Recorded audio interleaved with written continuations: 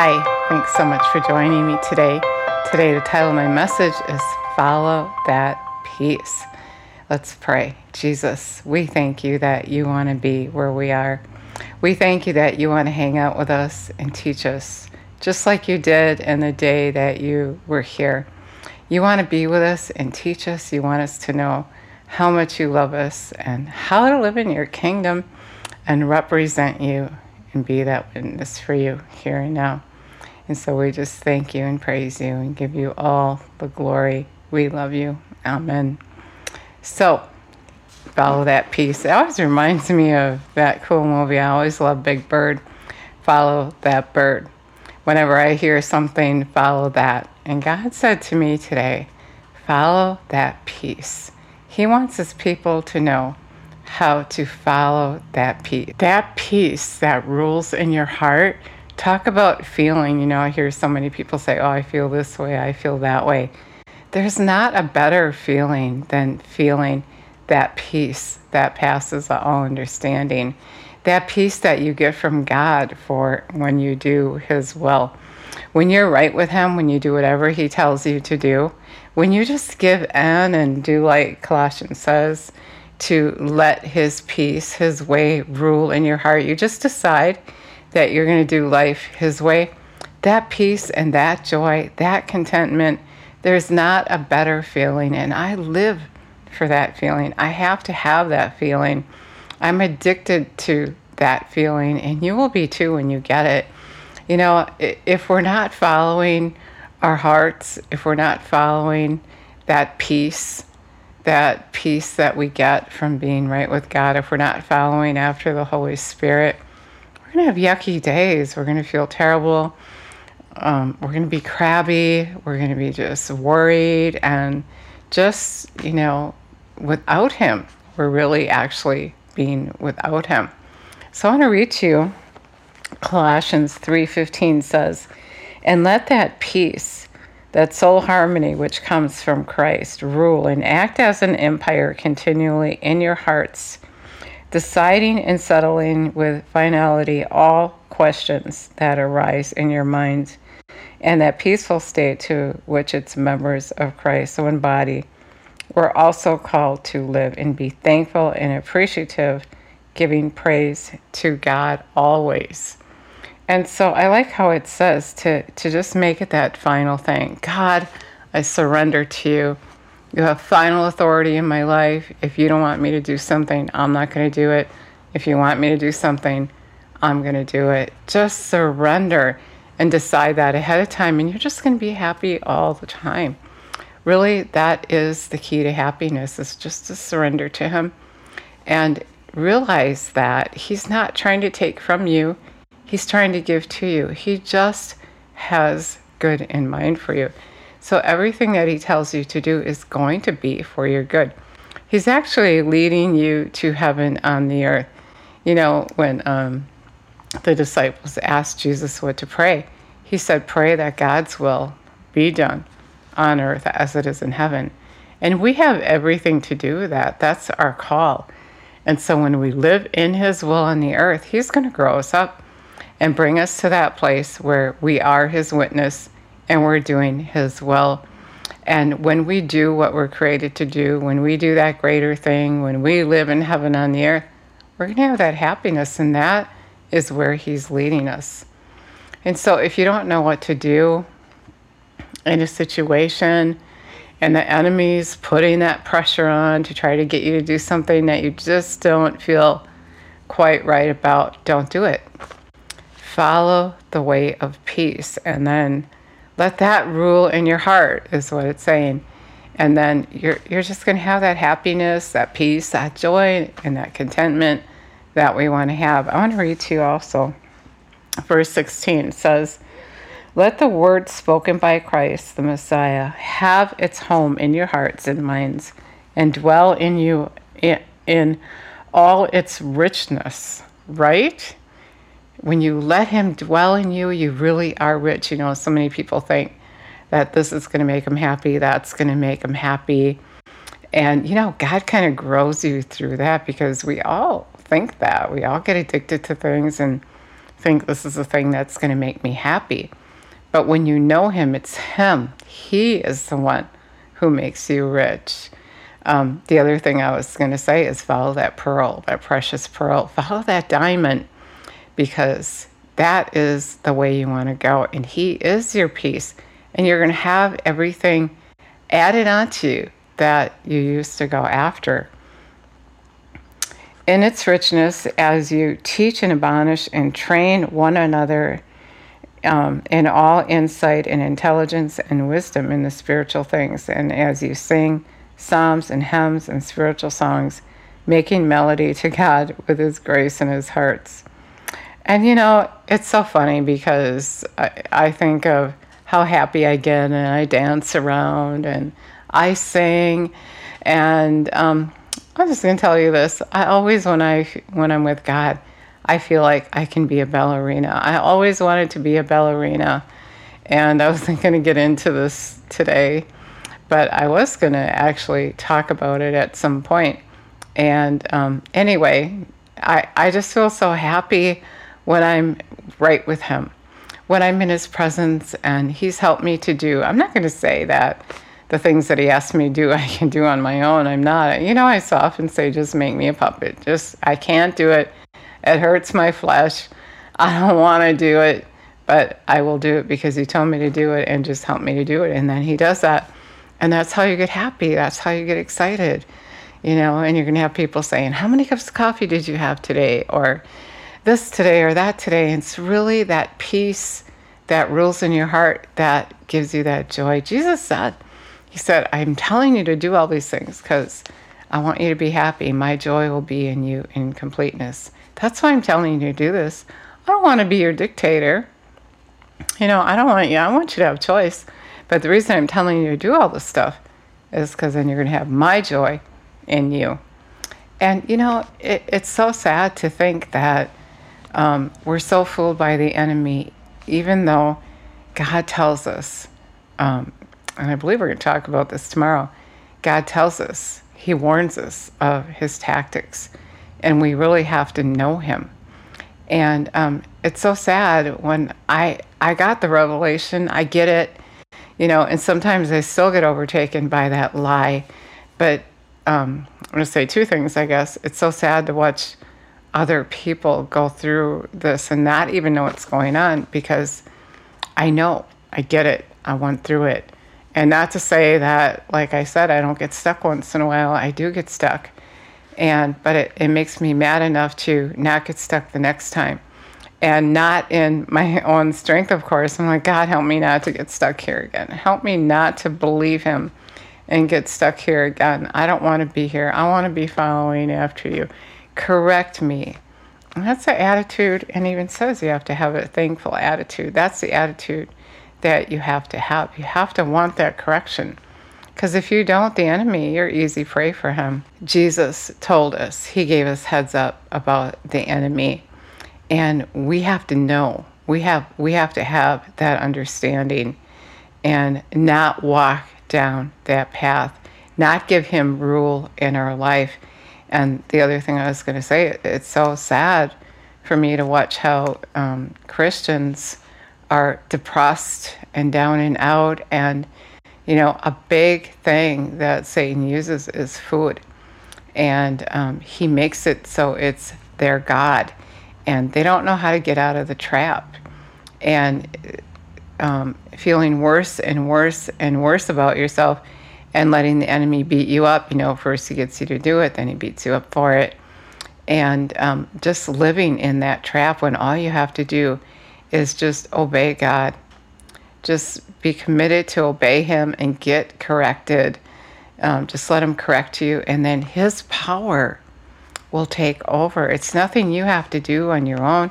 It's nothing he's trying to take away from you. He's trying to set you free. So in any indecision that you have, if you ask God to start helping you with this food problem that you might have, or whatever problem you have, he's going to start giving you directions. And the instructions he gives you is to help you to be set free from that thing that controls you. Anything that controls you. God's going to take you down that path to get rid of it. I don't know, I just have this weird image of those little things that get on my dogs once in a while, and I forget what they're called. But, and you got to take a tweezers and you got to pull them off.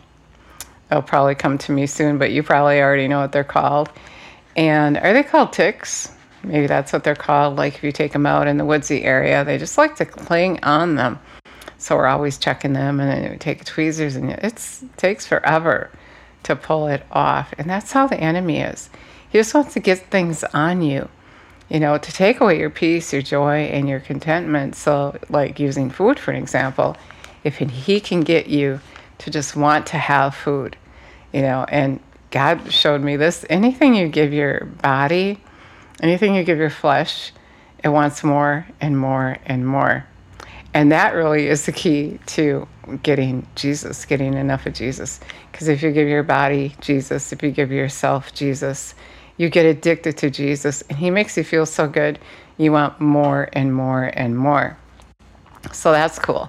But the enemy, whatever he can get you addicted to, whether it's clothes or maybe drinking or smoking or whatever it is, buying stuff, whatever it is, if he can get you addicted to that, it's like one of those ticks on you that you can't get off anymore because you want it so bad because your flesh keeps getting it. And then it takes away your peace because then God's not your God anymore. That thing is.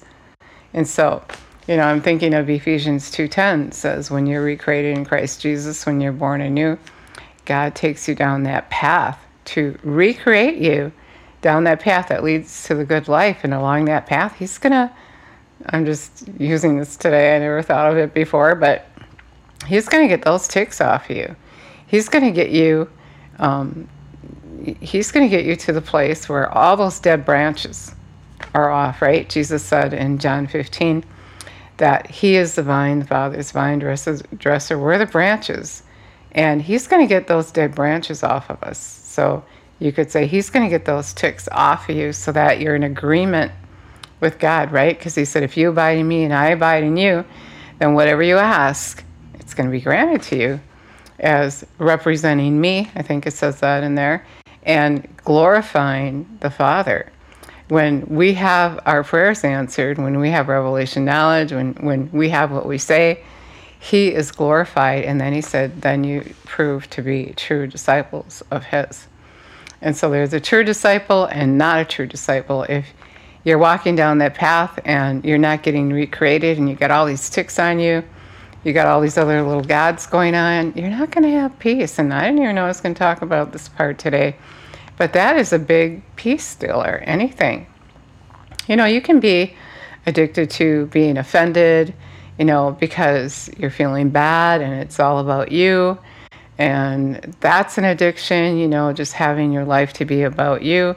And anything, like Jesus described in Mark 4, anything to get you off of that path that leads to the good life, off of that path that leads to eternal life. He is trying to steal God from you. Jesus said that. If you don't get this, you're not going to get anything. As soon as you hear the word and the word is God, the enemy is going to come and try to take it. And you have to think about that every day. You have to know that. You have to have that understanding because he's going to come. He's always going to come.